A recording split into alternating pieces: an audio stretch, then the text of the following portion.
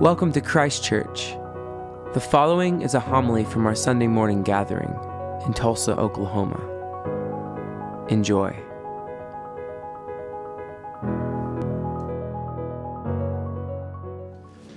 May the words of my mouth and the meditations of all our hearts be acceptable in thy sight, O Lord, our strength and our Redeemer. Amen. Amen. Please be seated. Emperor Augustus rose from an auspicious beginning. He was born into the Roman Empire during extreme fighting, power struggles, murder, and violence. His uncle, Julius Caesar, did not have an heir to the throne, so he adopts Augustus as his own son. Almost immediately after his adoption, Augustus becomes the Roman emperor after Julius Caesar is murdered. He forms an alliance with Mark Antony, who later marries Cleopatra, to bring peace and stability throughout the Roman Empire. This peace that the Romans promised was brought through violence and through war. And it is this narrative that many believe shapes the New Testament's vision about the kingdom of God. Gospel of Luke opens that in those days a decree came from Emperor Augustus that a census should be taken and taxes should be levied. The purpose of the census was to identify people who could be conscripted into war and taxes to pay for this army so that we can have more war for more peace. The emperor who promises peace is juxtapositioned against the incarnate Word of God, Jesus, who brings peace, but not through violence. This Jesus is a victim of the violence that Emperor Augustus' world inflicts on the world for peace through his own death and crucifixion. One of the theologians and thinkers that has shaped my own imagination is Stanley Hauerwas, who says that his goal is to convince Christians that violence and war have already been abolished in Jesus. I don't want to convince Christians to work for the abolition of war, he says, but rather I want them to recognize that war has already been abolished in the cross of Jesus Christ. So I'm not asking Christians to create a world void of violence. The world has already been saved from violence and war. The question, he says, is how Christians can and should live in a world of war as a people who believe that war has been abolished through the resurrection of Jesus. One of my favorite stories that I have heard over my years as a pastor was from Carl Melnick. Now, Carl was stationed in Vietnam during the war, and he got to his room on the base, and it had been freshly painted, but some bug had gotten stuck on the wall in the paint, and the paint dried before the bug could get off. Now, if it had been me, I would have just taken my shoe and slapped the bug, killing it, getting a tissue, and cleaning it up. But not Carl. Carl worked to get that bug unstuck from the drying paint, working diligently so as not to break its leg in the process of trying to free it. He told me that when you have seen death in war, you know that death will not solve anything. Recently read parts of a diary from a soldier in World War II.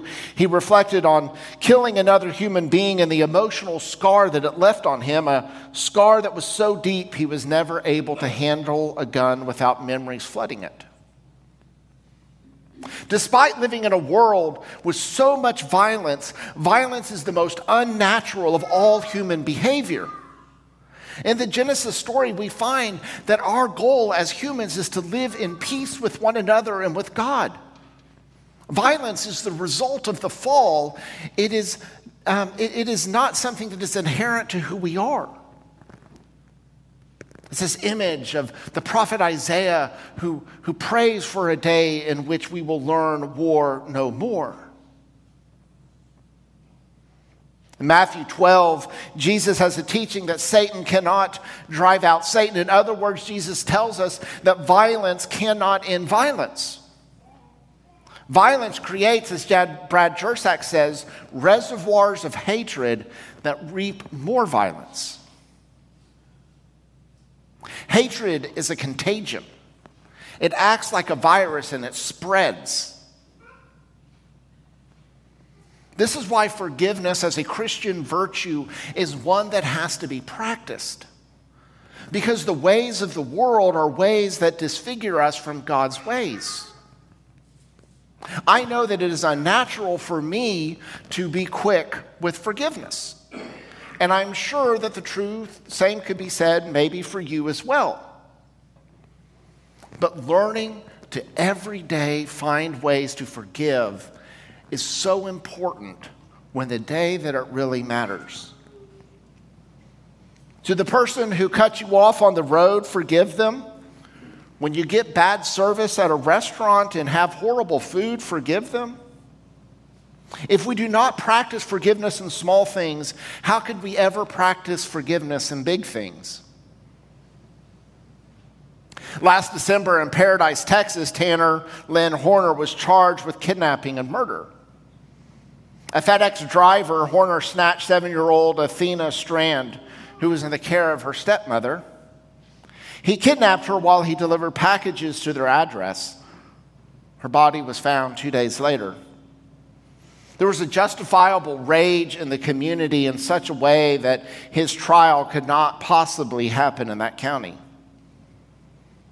Athena's grandfather, Mark Strand, acknowledges his anguish and what he would want to do if he were allowed 5 minutes alone with his granddaughter's murder.